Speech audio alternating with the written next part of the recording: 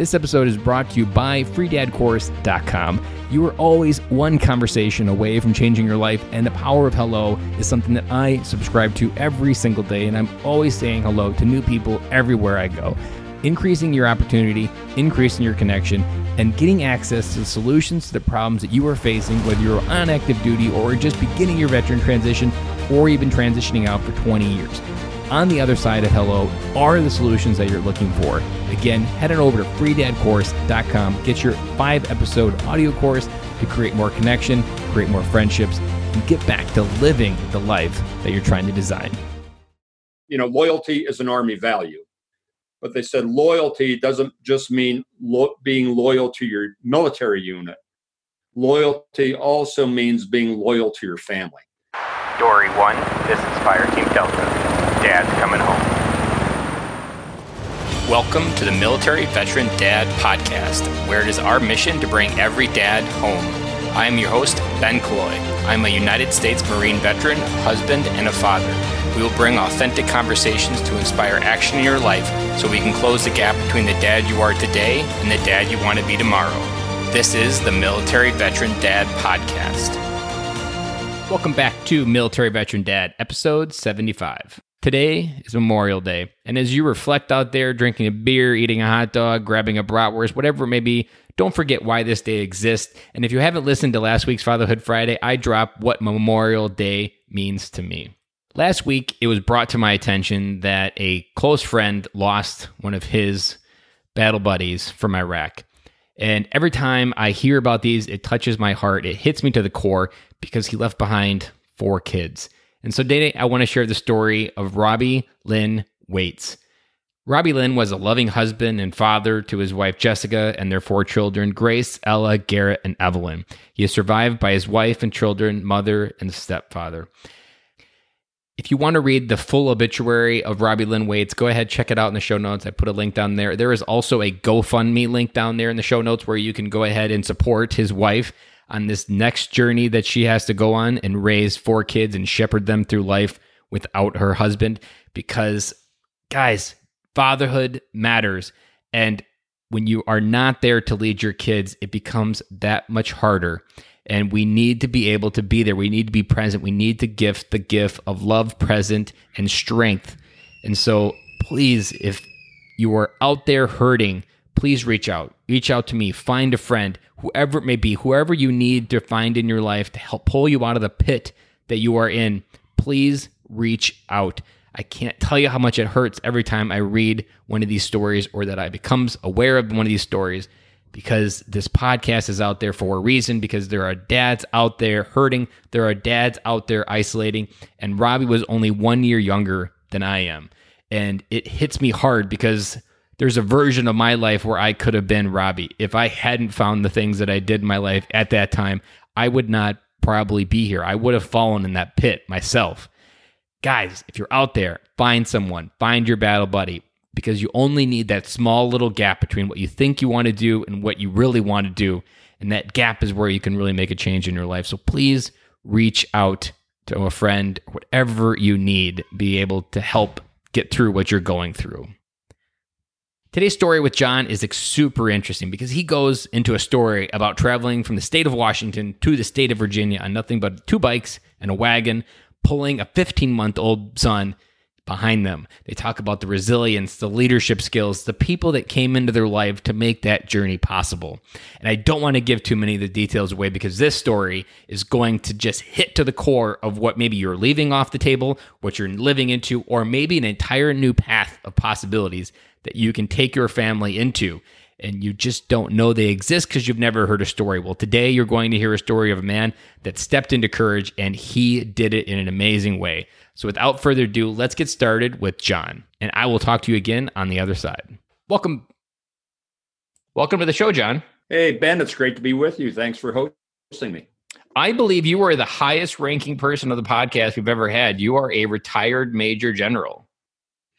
Well, don't hold that against me, okay? If anything, I got a few questions that I think that your insight could definitely help, because we haven't had anybody from the view of the top looking downward inside the machine that is the military. So I'm excited for this interview. Go ahead and tell the audience a little bit about yourself, a little bit about your background, and a little bit about your book that you just released. Yeah, I got my commission in 1978, ROTC, University of Scranton, and served about 4 years on active duty, left active duty, went back to my hometown in Pennsylvania, joined the Pennsylvania National Guard, and I'd say for the 40 years of my Army service, about 12 of those years were spent on active duty. I'll just give you a synopsis of the latter part of my career. In 2000, I spent a year in Lithuania, which was pretty exciting since Lithuania had just recently regained their independence from the Soviet Union. So that was an interesting time to be there. I had the honor of commanding 5,000 Marines and soldiers in Ramadi, Iraq as a brigade commander there in 2005, 2006. Commanded the 28th Infantry Division, Pennsylvania National Guard from 2012 to 2016. And then last 3 years of my career were spent as one of the deputy commanding generals of U.S. Army Europe.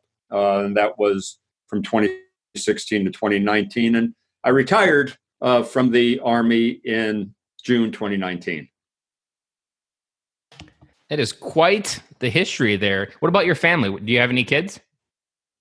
Oh, yeah. Yeah, I have two children, Stephen and Timothy. Stephen served in the Marines, and Timothy served in the Pennsylvania National Guard. And Stephen was never deployed to combat, but my son Timothy was deployed to Iraq when he was 19 and Afghanistan when he was 24, first as a specialist, then as a staff sergeant. And now he's a Pennsylvania state policeman. My son Stephen actually works construction in Pennsylvania.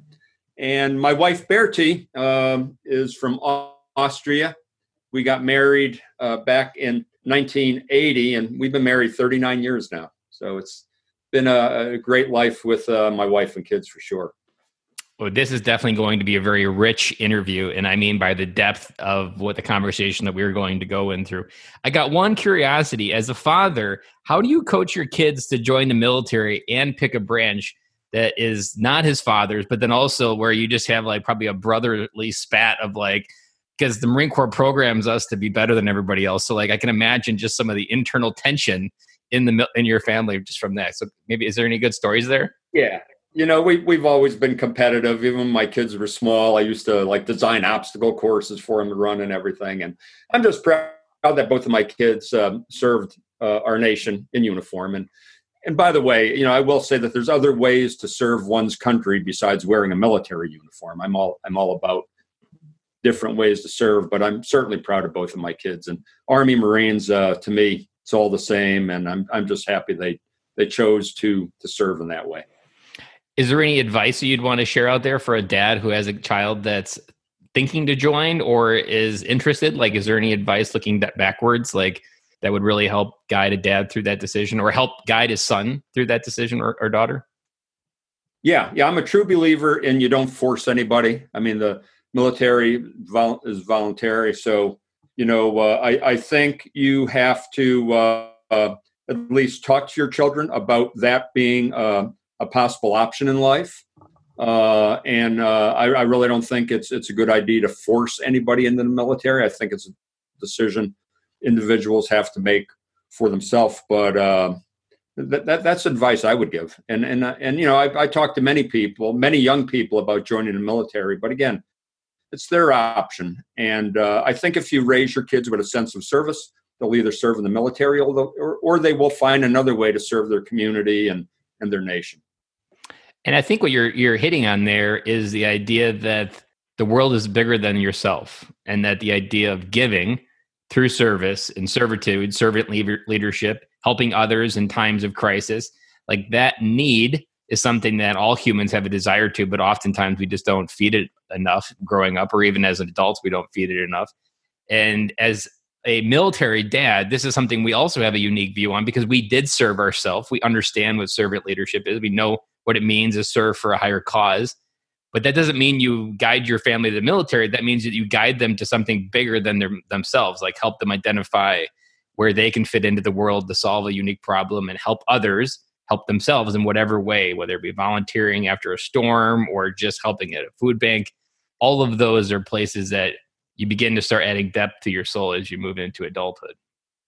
Yeah, no, absolutely. I'm a big believer, serving in the Army, leading by example. And I do think parents have an obligation to lead their children by example. And I think if children see parents have a sense of giving back, of believing there's something greater than themselves, I think that's helpful. I also think parents need to help their children see that they learn what their life purpose is. Because I think if you have a purpose in life, a purpose to serve in whatever way you decide to serve,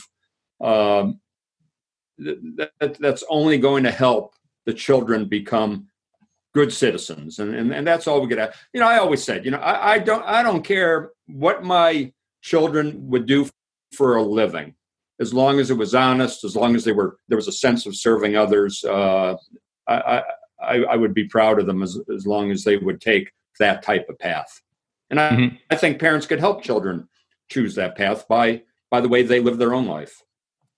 Yeah, and there's so much of this is why I love being a military dad, and when you learn to tap into your experiences. And I'm interested to dive into this next area because as we travel the world, we have a unique view of the world that less than 7% of the U.S. population has at any given time. And if we can help our kids understand that depth, or even just if they were riding the waves with us, like as they travel around the world with us, every one of those experiences helps our kids figure out what their God gifting abilities are and how they can breathe more into them. And as a person that's experienced a lot of life, we just have an amazing opportunity to open their world up. So did your kids live with you in Europe, I can imagine, when you were there? No, because, I just served there between 2016 and 2019. Oh, yeah. Okay. They're both in their 30s.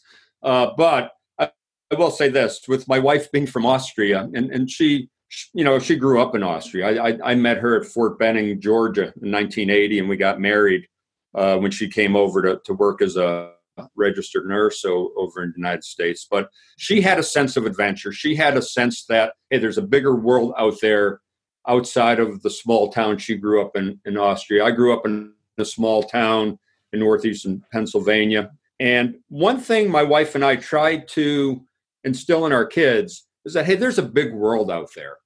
Go see it.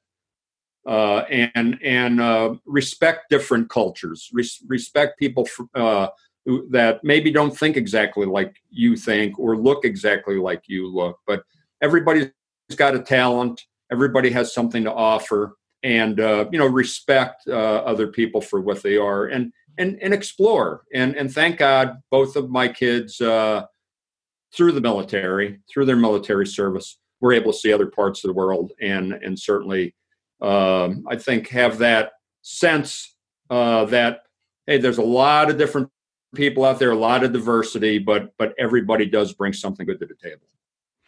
Is there a habit that you can reflect on as a dad that as you did it early in life? Because a lot of my kids are young as well, 8, 5, and 3.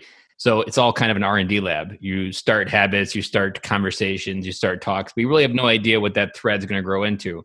Is there a habit that you saw that you did as a father really well that you saw through the time lens of them growing up and being adults that you're like, I could really see how that habit paid dividends into their life today? Yes, I did really do my best to invite diverse people over to the house. So my kids could just have conversations with people like that and just hear different ideas, different ways of thinking. I also tried to instill in my children the benefit of staying fit. And not only physical fitness, but I certainly did try to instill the benefit of physical fitness in them, but also mental fitness, emotional fitness. Tried to get them to read as much as they could and learn as much as they could outside of school. So those are the things I tried to expose them to. And as I said, I'm proud of both of them. I think it worked out quite well. Was there any challenges they had growing up having their dad be a general? Was there anything that you think that they struggled with? Yeah, absolutely. Especially my son, Timothy, who was in the Pennsylvania National Guard. And of course, I was going up in rank in the Pennsylvania National Guard. And I think when he was serving, I was a colonel at the time, and it was difficult because no child, I don't think, wants to necessarily have other people think that they're making it through whatever career they're choosing because of their parents. Yeah. And so I think Timothy had that to struggle with a little bit, and plus a lot of people knew me, so kind of gravitated toward, oh, Timothy, you're Colonel Gronski's son, that type of thing. And then my son Stephen, probably not so much because he joined the Marines. He was on active duty. So I remember when I went down to see his graduation at Parris Island, though, we had to let them know that I think at that time I was also a colonel, that a colonel in the Army was coming to the graduation, and that kind of gets everybody kind of all riled up to a degree. So yeah, they both had that cross to bear in their lives, I guess. Yeah, that's awesome. What are your kids doing now today? Yeah, Timothy is a Pennsylvania state policeman. He's the one who served in Iraq and Afghanistan. And my son Stephen works construction, and he loves it. He loves working with his hands. He does a lot of side jobs too, a lot of work around the house. So he likes to have that technical skill. And I said my son Timothy is still serving, as I said, as a state policeman, and he works in northeastern Pennsylvania area, and he's kept pretty busy there, to be quite honest about it. So let's time travel back. What was on your heart back in the 60s when you went on a really long bike ride with your wife? Take us back to that moment of where this idea first popped into your head, where you started to give it oxygen, this idea could actually happen. What was your life like, and how did you come to the conclusion this was what you needed to help move through whatever you were feeling? Okay, well, that was in 1980. 1980, sorry. 20 years too early. Yeah. I was trying to keep notes with the timeline. Yeah. But anyway, like I said, I joined the Army in 78. It was 1982. I decided to leave the Army up at Fort Lewis, Washington. Bertie and I were both working up in Tacoma, Washington for about 6 months. And then I decided that we were going to move back to northeastern Pennsylvania. We did happen to have a 1-year-old baby at the time, Stephen, who we already talked about. And so I remember, when I was about 20 years old, hearing people bicycle across the United States, it just kind of became a dream of mine. And so since we were living in Washington State, moving back to Pennsylvania, I suggested to my wife that, hey, we fulfill my dream and we bicycle across the United States. And being from Austria, we had only been married a little less than 3 years at the time. She probably didn't know any better, so she said yes, and she agreed to that. So I bought a bicycle trailer that I was going to pull Stephen across the country in, which I did.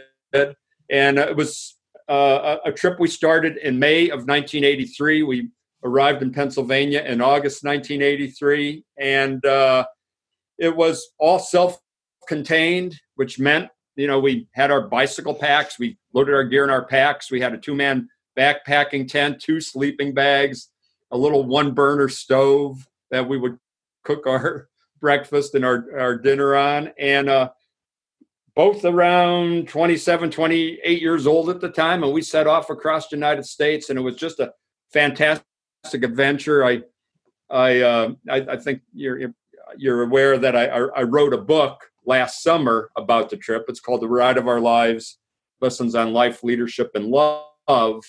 And the funny thing is, last summer I retired from the Army after 40 years. And the first book I write isn't about the Army, isn't about my combat experience in Iraq. It's about this family adventure that we had back in 1983. And I got an email from a person I know about 2 days ago, and they said they bought the book, and they commented on the fact that, hey, it's unusual that the first book you wrote after serving 40 years in the Army was about this bike trip. And they said, your priorities must be in order, which meant, family is one of my big priorities. And I thought to myself, he's right. I mean, to me, family is the most important thing. And doing that trip with my wife, and at that time, our 15-month-old son, Stephen, was very rewarding, because spending 3 months on the road together, in many physically challenging circumstances, as you could imagine, biking across the country, Cascade Mountains, Rocky Mountains, Ozark Mountains, Appalachian Mountains, the heat in southern Colorado. I mean, all of that was an adventure where you had to display resiliency, you had to show leadership. Both of us did, Bertie and I both, and had to set goals, had to accomplish those goals. So it was just a great experience that Bertie and I will never forget. Unfortunately, my son, being 15 months old, never remembered it, but now he could remember it through the book. And we learned a lot of lessons on that trip, and I placed some of those lessons in the book. So let me rewind a little bit further. You hit on something there that you had your priorities straight, but you were only 27, right? Yes. So you were 27, and most 27-year-olds are excited, do-gooders, trying to like make their name in the world. Most 27-year-olds are still trying to figure out their priorities. So where did your the coding for having your priorities in order to that family, where did that instinct come from? That probably from my own family. I grew up in a pretty close family. I was the youngest of 7 children. My mother did die 3 days after I was born, so it was up to my father to raise 7 kids. So you were the last one, or your father remarried? Yeah. No. My father never remarried, so I was the last one. I was the youngest of 7. And my 2 sisters were like surrogate mothers because they were about 10 years older than I am, maybe 10, 12 years older. So they were like surrogate mothers to me as I was growing up. My father's sister was like a surrogate mother. So although I grew up without a mother, I had a lot of love around me. My father absolutely demonstrated love to me, and he was a hard worker. And my brothers and sisters, like I said, we were a tight family. So I think I just had that sense that family is important. And that's probably why I had that attitude when I was 27.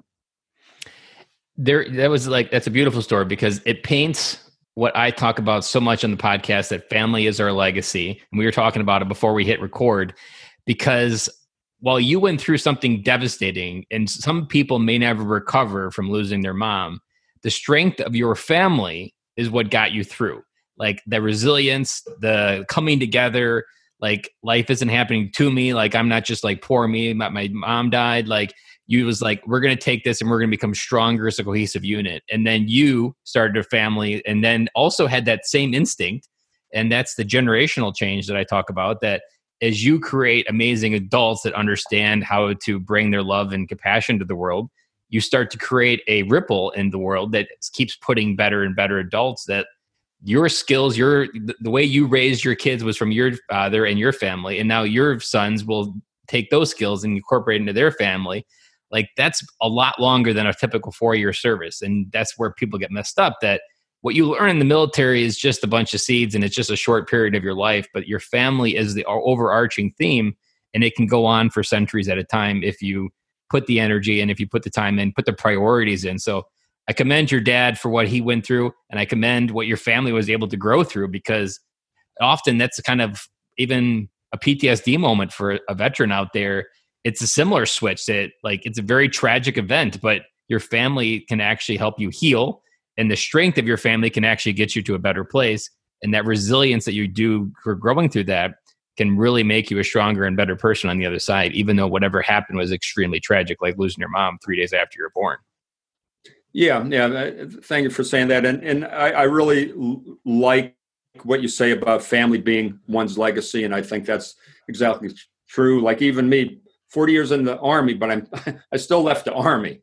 So at some point in time, you are going to leave military service, or if you're in civilian sector, whatever that job might be, but your family is going to be there.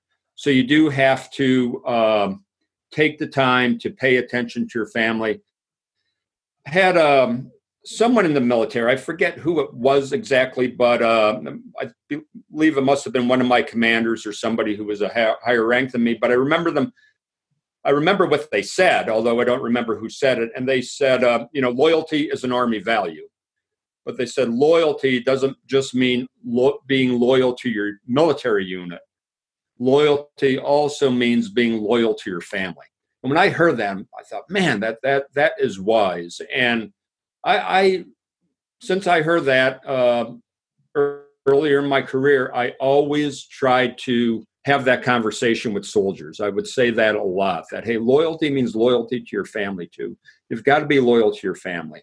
And I think no matter who you are out there, whatever stage in life you're in, if you could keep that in mind, that's something that is going to go far in your life. Because when you're done with whatever career you have, the family's still going to be there. And if you haven't paid attention to them, if you haven't given them the attention that they deserve, they may not be there for you at the end. So I think that's extremely important to put the energy into your family as well as the energy you put into whatever career you've chosen. And I didn't. It's crazy that we don't think about this, but because I didn't think about it until a couple months ago, that your commitment to your wife is the one commitment that goes to the grave. And very few choices you make in life actually reflect that priority. That every other, there is no single commitment as strong as the one you've said that I'll be here till the end. Everything you promise, everything you say you're going to deliver, everything is sub to the one commitment forever. So every time you make one more important than the other, you slowly devalue that commitment and what it means to you. And that's when you get that out of whack. That's when things can go crazy. Yeah, and I am very proud of the fact that my wife and I have been married for 39 years. And when you look back on that bike trip we took back in 1983, 3 months in pretty tough conditions on that trip with our baby, a lot of people said, hey, you go through something like that, you're either going to get divorced when the trip is done or you're going to stay together. And thank God we've stayed together. But I will say this, the 39 years hasn't been easy. There's been some tough parts in our marriage where we had to really see ourselves through tough situations together and just know that life isn't all, a bed of roses. And I think that's something people have to take to heart, that, no matter what you choose, being, a partnership as a marriage or some type of career, there is going to be challenges. And that's what resiliency is all about. It's about being able to overcome adversity, being able to overcome setbacks. And, I know we're talking right now during the coronavirus era here. Yeah. And, you've got to, tackle these setbacks head on and just have an offensive mindset, have a positive spirit, and believe you're going to get through it, and then help others get through. So I think just having a reality check that, hey, things aren't meant to be easy all the time. That's the illusion of life, and especially the American dream, like the fact we call it the American dream, the fact that you can you eventually work so hard that you can have a life in Florida in an island resort or wherever you want to park your butt for the rest of your life. You're always going to have something to struggle with. That was an illusion that I remember having at like 31, because I was hanging out with dads in a group that were older than me at 40.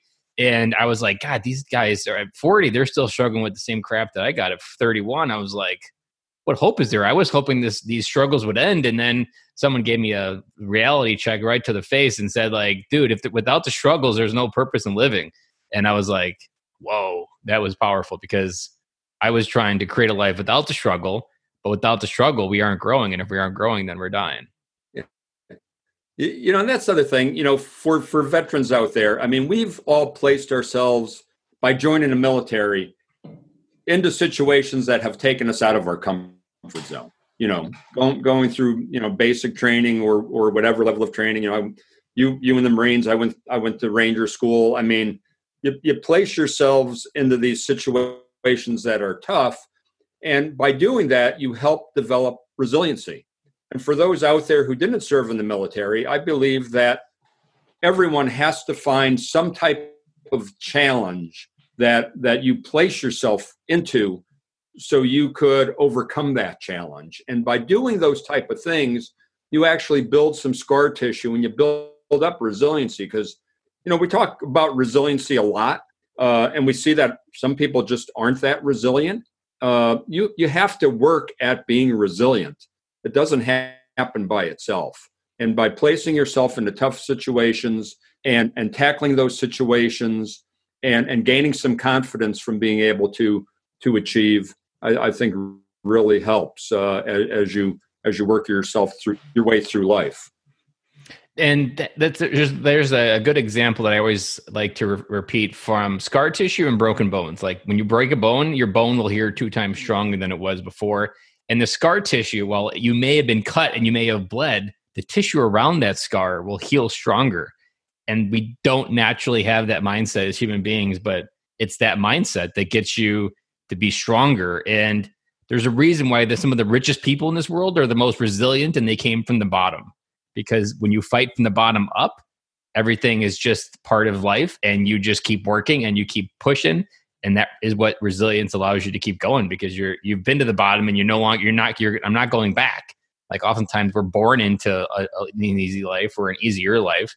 And without that pressure, you don't force yourself to grow growing up as much. Even growing up on a farm. So I grew up on a farm. I knew what work was, but it wasn't like there was a lot of pressure. It was just a pressure of helping my dad wherever he needed in the school and stuff. But I mean, I wouldn't say that it was a hard farm life. Yeah. And, Ben, something you said made me think that, for anybody who's listening, who is struggling out there, it is okay to ask for help when you need help. Some people think it's a sign of weakness if you ask for help. It's not a sign of weakness. Everybody needs help. Hey, again, the 39 years of marriage I have, the 40 years in the military and the Army, not everything was easy. And there were many times I had to reach out to people and ask for help. And that, nothing wrong with that. But then at the same token, you should be willing to try to help other people when you could too. Because when you help other people, that makes you stronger. It gives you a little bit of confidence. And it's karma. The more good you do for other people, the more good is going to come back to you. So, this whole notion of asking for help and yet being willing to help others, I think is very powerful. I always like to frame it as that you always need one hand up, as a game of a barrel of monkeys, where you have one hand up in the monkey game and one hand down, because you always want to reach up and have someone else help you up, go higher. And then you always want to have one hand down, because whatever stage of the mountain you're climbing, there's people that have fallen off the mountain or back in the pit, and there's people that you need to lift back out. But then there's people right above you that can help you climb to that next level. And it's crazy. Like the military, like you would think the military programs us that wars are won by individuals, but wars are not. Like the entire idea of military is a cohesive military unit fighting with one common objective, with using each other, relying on each other, brothers on our side. But when it comes to matters on the inside, that whole philosophy just crumbles. Like we no longer have that. We need other people. And the way that I always like to talk about it is, for millennia, we lived life in tribes. We hunted, we grew, we had people above us, we had people below us. We never had to carry one of life's problems by ourselves. We always had people to share the load with. And we were never designed as human beings to do it by ourselves. And there's a good Marine Corps joke that I say your son will enjoy it. That in the Marine Corps, if you couldn't lift something, that just meant it didn't mean you need a forklift. That just means you didn't have enough Marines, because our back was the first thing that usually got abused. And I kind of equate that to life. Like if you can't lift something, you just need more Marines, or you need more people to help you lift it. And you got to be able to be open. And the crazy part is, when you become open, it's almost like a magnet that people come closer. They don't actually get pushed away. They get pushed away when you close off, but they come closer when you reveal yourself. Yeah. Vulnerability is a big thing. And, again, just if you don't mind me using the lesson of the bike trip, I mean, when you think of the fact that my wife, Bertie, and I just bicycled away from our apartment in Tacoma, Washington, knowing we had another 4,000 miles to go on these bicycles. I mean, that's vulnerable. We were the ultimate thin-skinned vehicle. You're vulnerable to the conditions and the environment too. Absolutely. And I think leaders have to make themselves vulnerable. Just because you're leading an organization doesn't mean that you're the smartest guy in the room and you know everything and you're all wise. I mean, any leader needs help. Any person needs help. So, make yourself vulnerable by reaching out to people and letting people know that, hey, I need a little bit of assistance. And then the other thing, speaking of success, is in order to be successful, you have to have the courage to make yourself vulnerable. Like, Ben, you doing this podcast, you're putting yourself out there. I put myself out there multiple times that I'm an open crier. Yeah. Like you're putting yourself out there. You're getting your message out there. You're allowing yourself to be open to criticism. Mm-hmm. And you have to be courageous enough to do that as a leader or anybody who's looking to be successful. You got to be willing to take that first step and then take those following steps. And hey, not everybody's going to like what you do. Some people are going to criticize you, but that's what being vulnerable is all about. And you don't become successful unless you're willing to place yourself in a vulnerable position. And you can't receive feedback unless you're vulnerable, because if you're not vulnerable, you attack feedback or you just ignore it and your ego says, I don't need to listen to that. But when you get used to being vulnerable, you get used to that feedback is a gift. When people bring it to you, you listen to it, you take what you want about it. And if it's not true, then you let it go. It's that, like, because sometimes feedback is more about them than it is about you. And it's them hurting and them trying to pull you down. But at the same time, vulnerability is beautiful there. I want to go back to your bike trip for a second. Sure. So the 27-year-old John that went on that bike trip and the 27-year-old John that finished that bike trip, what was something that you weren't expecting to find in yourself? Because I'm sure you had like kind of a spiritual like objective in your head of like, these are the things I want to grow through. What's something you weren't expecting to find that came out on the other side of that trip? That is a good question. I never really thought much about that. I guess when I look back on it, just the fact that we were able to face the challenges we did with a young baby with us, and not give. I wasn't planning on giving up, and neither was my wife. But the fact that we didn't give up was a big thing. I think the courage to make decisions that we had to make along the way. There were many times when we had to decide, hey, do we go left or do we go right? Those type of decisions, and having the courage to make those decisions, I guess, is something that, as I look back on it, I was happy that I had that experience. That's good that you mentioned. Go ahead. No, I was, and the people we met along the way. There were so many people that showed up at exactly the right time to help us through difficult challenges on that bike trip. And I really gained a sense of divine intervention on that trip, where I believe a higher power put people in our life at different points of time along that bike trip that really helped us immeasurably. And again, just the whole sense of thankfulness that we were able to make the trip safely, and we came out of it very healthy. So just those feelings are I guess feelings that I'd like to share. I don't know if it's anything I didn't expect, but it was really just those type of feelings that I think helped me grow and helped my wife Bertie grow.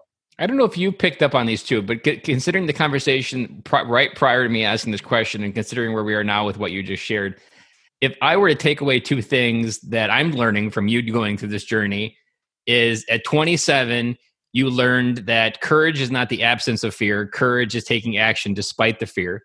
Like you did something and you probably didn't realize how scary it was, but you still did it and you kept doing it. And the beautiful part of point number two is you learned how to ask for help 4,000 times, probably. Every mile, there's probably something you had to ask for help. And if you can think about a 27-year-old learning the power of asking for help, like that's like a superpower when you get older. Because, I mean, most people in their 20s think they have it all together and we don't ask for help. So the idea that you had this muscle of divine intervention in your heart that like people are genuinely good and they genuinely want to help me, like that's life-changing. And if you think of that that feeling carrying through the military, I can't help but even think about what the people in your life, the 40 years later, have been affected by a person that was always able and eager to ask for help. Like that's very powerful.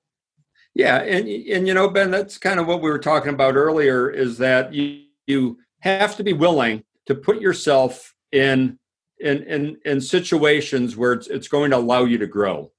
I mean, deliberately taking yourself out of your comfort zone. And I can't imagine, a couple of things that happened to me in my life that took me out of my comfort zone. That bike trip was certainly one of them. Going to Ranger school, being in combat, having to command soldiers and Marines in combat. So, I mean, there were some defining moments of my life. And going to combat, I didn't have a choice. I wanted to because it's just something we were trained to do when it was an honor. But going to Ranger school was definitely a voluntary thing to do. The bike trip was a voluntary thing to do, and that's why the message I'd like to get out to people is find things that you could do to place yourself in uncomfortable situations so you could grow from them. I mean, life's going to throw a number of uncomfortable situations our way, whether we want them or not. Obviously, This coronavirus is one of them. But in order to build up, as you mentioned, that scar tissue, in order to make it through difficult situations, like the one we're facing now with this COVID-19, you've got to work to build yourself up to be able to make it through situations like that, and not just survive situations, but to thrive in situations. That's the key, is to be able to face difficult situations and actually thrive rather than survive. Let's take that journey and pivot to a little bit. I'm frustrated that I didn't ask you earlier while we were talking about your sons. When you were raising your sons, did you go on any type of spiritual journey as far as what you did with your wife when you were raising them to be strong men and know who they are?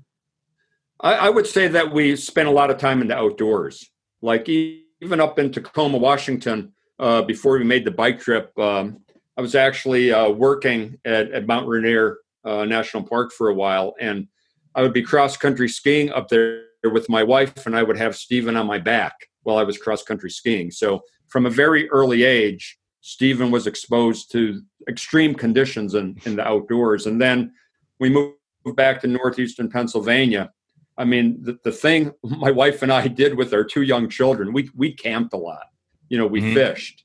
We tried to expose them to uncomfortable conditions out there in the outdoors. So I would say just by getting out there, hiking, biking, those type of outdoor activities with the kids, I think that's spiritual.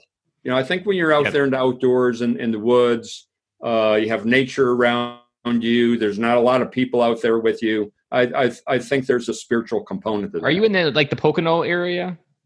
We lived in near Scranton, in a small town near Scranton, which was near the Poconos. So yeah, but there's there's just a lot of woods and outdoor areas besides the Poconos where we lived in northeastern Pennsylvania. Now I live down in south central Pennsylvania. There's still Barry and I were just out for a run this morning, and yesterday we went for a nice bike ride. So even in our 60s now, my wife Bertie and I still get out every day doing something physical in the outdoors. And so much of the outdoors reminds us that we're still living because we're surrounded by living things, that you can't help but your vibration of your energy inside starts getting higher. And I always liked how nothing in nature has corners, but everything that man makes has a corner. And there's something about that being inside is not where human beings' energy has been designed for millennia to be. It's been designed to be out where there isn't a corner. Everything is open. That is so important to kind of keep your living continuing as you go into a retirement, instead of saying okay, now I can sit here and watch the History Channel and catch up on all of the history that I've missed while I was a workaholic. You need to be out there continuing to live. That's living, continuing right up until the end. Do your sons have family yet? Yeah. Both of my sons have one child each. So I have, Bertie and I have two grandchildren, and they are raising their kids to love the outdoors, which is so nice to see. That generational family legacy right there. Yeah. Again, creating that legacy, creating that tradition. So I'm so happy to see that, and it makes for, I think, a very healthy and loving family when you're doing something outside together. It really creates a bond that you just don't get if you're sitting in the house watching TV. Yeah. And I don't know if you've reflected on this, but I've thought about it for a couple other guests that I've had on, that if you pass away, your kids and your sons will have a blueprint of how to connect with their father, because you gifted them those memories, anchor memories of who they are, that whenever they want to like go where, figure out what would dad say right now, you've given them that blueprint to keep your memory living. And that is so powerful. Like, that's a veteran is only forgotten when people keep forgetting, or when no one longer mentions their name. And if you can create that legacy of the outdoors, and as a family, they talk about how grandpa used to take us outdoors, like no one will ever forget your name, because it'll be the memory that they go back to kind of remember, this is what our family is. It's outdoors, it's being together, it's connected. It's losing your mom when you're 3 days old, and knowing that at the end of the day, all you got is family. That's what they're going to remember you for. That's very powerful. And I commend it. And it's almost exciting thinking about the next seasons of your life, because you're getting to write a whole nother book, not like in the sense of a physical book, but a whole nother sense of how you really refine and continuing to live out this legacy. Like, I could easily see, now that you're on the other side of the military, you kind of just go on a week trek once a year, just as sons and dad, to just kind of reconnect, figure out what's going on in life, and just reconnect with that core family. And as their kids get older, it becomes something you do on an annual basis. Like, it's really exciting to think about what you're getting ready to move into as your next season. Yeah, and then maybe bring the grandkids into that thing too. And the other thing we love to do, talking about outdoors, we love to spend time around the fire pit. And, when you're out there around the fire pit, just kind of watching the fire, conversations going all kinds of different directions. It's again, it creates that bond. And what they call, when you're around the fire pit watching the fire, they call that Ranger TV. I hadn't heard that before. That's good though. Yeah. Have your sons ever wanted to go on a trip when they were like as teenagers and were trying to rebel or trying to live like the dad did? Did they ever come to you like, Dad, I'm going to do what you did. I'm going to go on a crazy idea and take this idea and try to make it happen? No, they both went in the military right after high school. So I guess that was their way to get away. But that was their way. My wife and I, though, seriously, my one grandson is 14 years old, and Barry and I, seriously, when he graduates from high school, we're going to pay his way over to Europe and maybe get him a Eurail pass or something, and just let him travel around Europe for 3 months. I just think that would be a great adventure for him. I guess we're looking back on it. That's something I wish I would have done if I had known that was an option, back then when I was that age. But I just think getting out there and traveling and is such an important thing to do. I remember a couple of years ago, I went down to Haiti, not in the military, but with the YMCA, just to, build a kitchen for some Haitians down there, and rebuild a school. And doing things like that is just, again, you're giving back. You're doing something a little bit different. Takes you out of your comfort zone. You experience a different culture. There's so much goodness in that. Yeah. And there's a couple lessons that I've learned. So being stationed in Okinawa, I never saw Iraq or Afghanistan, did all my time over there.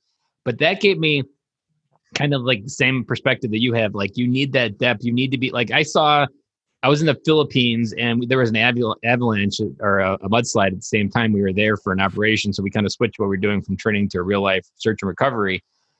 That changes you forever. Like, when you see real poverty, like when you see kids urinating in the street, like that adds a view of like nothing compares. Or even I've been to the DMZ and stared down the North Koreans in those little blue houses. Like, every time North Korea goes a little bit crazy on the news, like I feel a little bit deeper because I've been there. I feel the realism of what that whole place is like.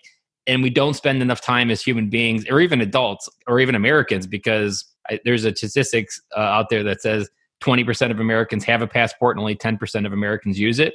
But Americans are supposed to have a worldly view, and we're supposed to be the ones to look at with all the answers. But when our perspective of the world is almost nothing, like that's something that I took a 2-week vacation to Australia on the way out of the Marine Corps. And I quickly learned there were all these like UK people and British and British and UK are the same people, but Europe, and they were all like backpacking. And I was like, what the hell is this backpacking? Like they would be with their girlfriend, they'd be in their 20s, they would just be living it. And I'm like, what book was this in that I missed this class that like you should be out there backpacking and exploring life. And it really wasn't till where I used to work, I no longer work there, but the company was based out of Prague. And I've been there 8 times, and very quickly they taught me an important lesson that I want to try to teach my kids, is that most Czechs, they spend all of their 20s finding the person they love, learning to live life with that person, exploring it on all boundaries. Like they don't settle down, they don't get a lot of debt, they live very freely, they travel, they see the world, and almost universally when they turn 30, they start having kids. And that's so backwards from here. Like, so I'm on the same boat as you, John.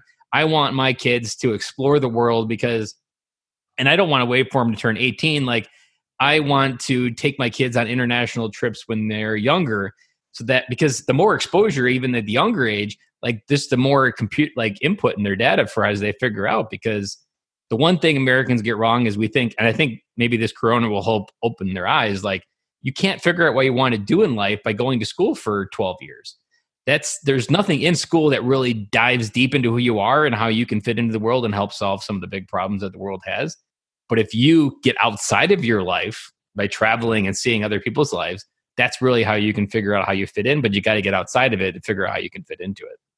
Yeah, Ben, and I'm with you. You got to do when the children are young. Like 3 years ago, when my grandson was 11, we brought him over to Europe for 2 months, and he had an opportunity to experience Germany, experience Austria. So he saw that there were different cultures out there, and that throughout the world, all the stores aren't open 24/7 and on Sunday, and of course, I guess we're experiencing that a little bit with this coronavirus, which I think is actually a good thing. I'm a big believer that most retail stores should be closed on Sunday. I do think Sunday should be a special day. And again, not getting into life is about like religion. The speed of life. It's not I don't even say it's religious. It's that we just had this idea that we can just keep moving faster and faster, and that's how we're going to win the race. But like life isn't a race. It's about like being in the moment. And I think that's what I love about Corona is the entire world had to get a reality check that we were moving too fast and we weren't prioritizing family, and that we needed to be in our kids' lives, and our kids had real struggles that maybe we weren't even. Like we were just outsourcing a huge portion of their life to school systems and not being accountable and owning that part of their life. Like that's huge. Yeah. And a lesson we could take away from this when we do get back to normal, whenever that's going to be, might be a year and a half from now or whenever they have the vaccine. But, we could kind of put a stake in the ground and say, you know what, on Sunday, we're not going to do any shopping. We're going to make it a family day. So whether the stores are open or not, as a parent, as a family unit, you could still do family things together, one day a week where you just dedicate it to your family. And if there's a spiritual component to it, a formal religious component to it that day, that's fine too. But whatever the case. But I do think families have to take at least one day a week once we get back to normal and just kind of focus on the family. I think that would be a great message to send to the kids. And when you took your kid or your grandson to Europe, like there's a part of that you just like that there's life doesn't exist in a box. And I recently, maybe a couple years ago, I was buying flowers for my wife at a local florist, and she had told me that she was like 63, and for 63 years she hadn't left the 3 counties of our state. She had lived in the same 3 counties. The entire life. And her sister had a condo in Florida since like the 70s and had always been inviting her down. And she kind of had one of those moments where she grew up in life and she realized like, I need to slow down and not work so much. And she took her sister up on this offer like 2 years ago. And she went down there and she's just like, man, I should have did this years ago. And she let her in life pass by living in 3 counties. That's not how you add richness to your life, not monetarily, but like the richness of experiences, understanding. And the best way to build bridges is to seek to understand, which is something we don't do as a society well. And why the military also is good, because we have a diverse group of people that we had to learn to work with. Yeah. But, Ben, I think anybody listening to this, if they haven't been the type to have gotten out there and went out of their comfort zone and explored, it's never too late to do that. Like you said, this lady in her 60s who finally went down to Florida. You know what? If you didn't experience these things when you were younger, you could still go out and experience these things. So, just anybody at any age could still open their eyes, open their heart, open their mind to exploring different things. It doesn't matter. If you haven't done it when you're young, do it now. And that's an important part. There was I had Ryan Mickler on the podcast a few episodes back, and I asked him what's a sticky note that you would send back to yourself right after getting out of the military. And he told himself that he would have taken more risks. And he also struggled with the question because he doesn't like regretting or changing how his outcome, because everything that's happened has got him to where he's at. But the moment someone tells you that you need to do something, or that you have an awareness that you weren't doing something, that's not your sign that like, oh man, I beat myself up for a week. That's your sign like today's a day that I never get caught by that again. And so like, if this is the first time you're listening to it and you haven't really exposed yourself to different environments, let this be the day that you start moving somewhere new direction. Don't beat yourself up that you've missed 30 years of your life. Or even if, I'll reframe it. If this is your first episode of the Military Veteran Dad, and you're realizing maybe that you were on autopilot for most of your kids' lives and your kids are 16 and 17, don't beat yourself up that you've missed. Take this as the last day that you're not going to be part of their life. And it's never too late to come back to your kids' life, because they've been waiting forever. And whether it's 24 years old, 30 years old, if their dad comes back into their life, I can guarantee that will have an impact on their heart and soul, because they've been holding on to it for so long that it'll be an anchor memory for yourself and their kids. So there's never too late to come back home. And today's the day. If this is the first time you're hearing this, your life is passing by you. You've got to be there. You got to be connected, because those memories, you only get one chance to be a dad. And the moment you realize you're not holding up to the bargain, you got to wake up and step into it. Now, I think that's a great message to put out to people. It's never too late to change your direction that you're moving in. If you can move in a different direction. If you haven't developed the relationship with your family that you think you should have years ago, start today. Never too late. I totally agree with that, Ben. And I've heard, I don't know the story personally, but it was repeated to me that there was a general that didn't first learn about his kid's life until his son joined the military at 18 years old, because he was so entrenched. So there's another version, a different universe out there where you, being a major general, weren't connected with your family. And on the other side of 40 years, you're like, whoa, my kids grew up, they got grandkids, and I just missed 40 years. Like, if that's you listening to that, well, this is the first day that you try to make up for that, because you've got to pay it back with interest, and that debt is due. And the moment you realize you have it, you got to go for it. Yeah. And that kind of gets back again to an earlier point of, you shouldn't pressure your kids to take a certain path. Everybody's different. Mm-hmm. Everybody has to find their own way in life. And I think you should just encourage your children to find a path that makes them most happy. As long as it's an honest path, it's a path that helps others. Be proud of your kids no matter what path in life they choose. They don't have to follow in your footsteps, is what I'm trying to say. And a theme of what we've been talking about is exposing them to opportunity. Because as long as you're exposing them to opportunity and choice, they will figure it out. But if you're just leaving it to school to figure it out, you're going to have a kid that rubber bands into your basement after they graduate college, if college still exists after all of this. Because it's those kids that still haven't figured it out at 24, and they come back to your basement. So your insurance policy to prevent the rubber band back to your basement is to expose them to as many opportunities and lifestyles and just ways of living as possible. And you will naturally, as a human being, figure out, even this podcast, me as a dad, I've grown into this purpose and passion.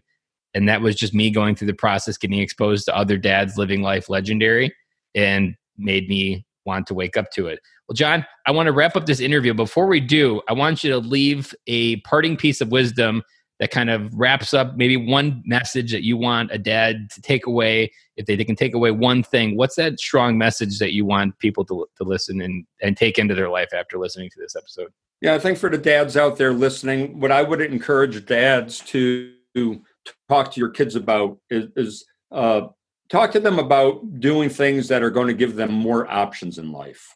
Because one thing I found is my life has taken so many divergent paths, through the course of my life, that you never know what opportunities life is going to bring to you.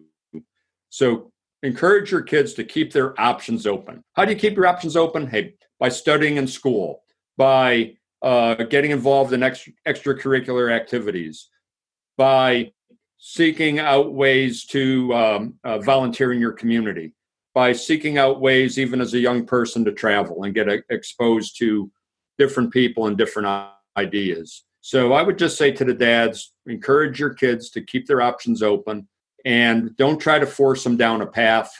Young people will naturally gravitate to what they believe their purpose is in life, and then support them. Whatever they decide to do, support them. And bottom line is love them. Even if you have a child who is struggling with various issues, drugs, alcohol, other things that might be screwing up their life, show them love. And I think if you show your kids love, that's the best thing you do as a parent.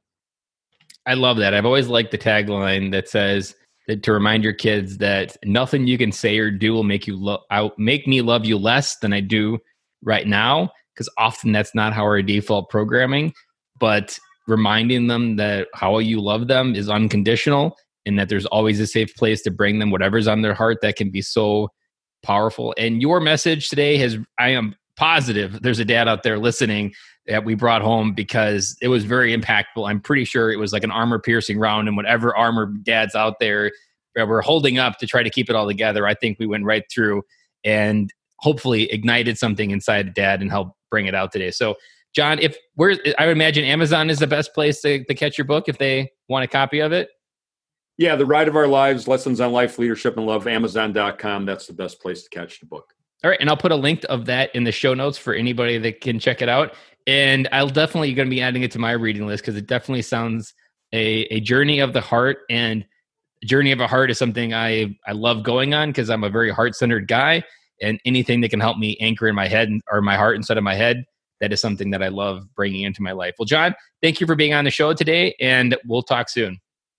Thanks, Ben. Can you believe that episode? That episode hit me right into the core of who I am, right into the core of where I want to go with my family and how I want to lead them. There were so many great nuggets in that episode. Some of the things that I took away was talking to your kids about military service, taking a cross-country bike trip, leadership lessons learned on that trip about how the people that come into your life kind of like are the perfectly timed people in your life.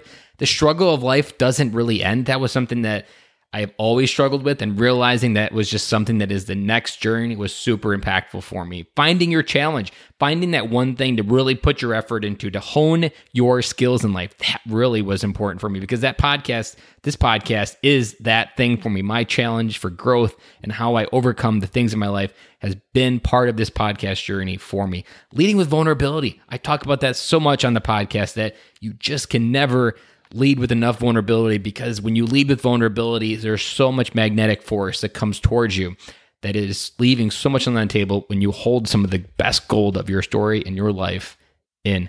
And honoring the people who came into your life. That was something else. Like, just every person has a reason, and that people are genuinely good, but we don't often lead with that idea. We often think everybody is out to get us, but they are not. People are genuinely good, and they genuinely want to help people. How to create a rich life, not in the context of money, but in the context of being a person who has rich relationships, that understands how to help people move their lives forward so that you can have your life move forward as well. And if you haven't checked out freedadcourse.com, go ahead and check it out, because I talk about friendships on the podcast and how friendships have changed my life. And at freedadcourse.com, there is an awesome 5-lesson audio course that I put together 10-minute episodes each, super easy to listen to on a walk or a drive.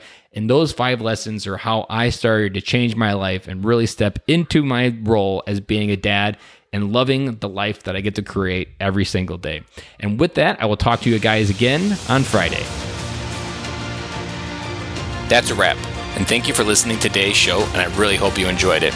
The lifeblood of any new podcast are the reviews. If you haven't reviewed the podcast yet on iTunes, I would really appreciate it, and you will help us get the message out to even more military veteran dads. As John Maxwell says, if there is hope in the future, there is power in the present. Dads, it's time to come home.